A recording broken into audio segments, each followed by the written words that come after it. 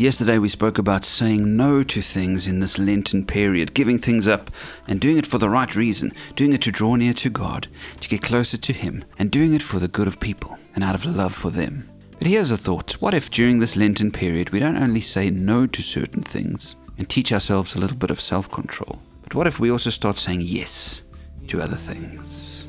What if you decide to intentionally put some good things into place during this Lenten journey? What if you intentionally treat people better? You intentionally communicate better with your spouse, with your parents, or with your children, or with your friends? What if you say yes to reading the Bible more and doing a 40-day reading plan over Lent? There are plenty that you can find online. What if you commit to praying in a new way over these 40 days, saying yes to a lifestyle dedicated to prayer? One of the traditions of Lent is to say yes to giving more.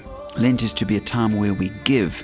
In fact, one of the ideas is that you fast something and then you give that something to somebody else.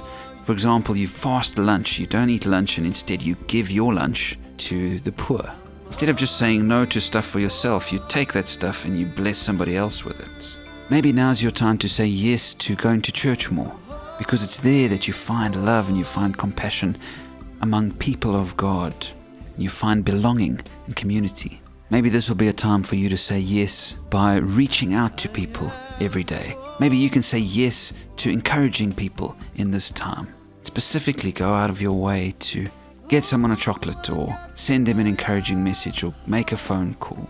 Essentially, the idea is that instead of Lent just being a time that you stop certain things, let it be a time that you start good things as well. And so God bless you on this journey, friends. And I hope that by the time we get to Easter, you can say that you've had a great journey with God leading up to it during Lent. Have a great weekend. God bless.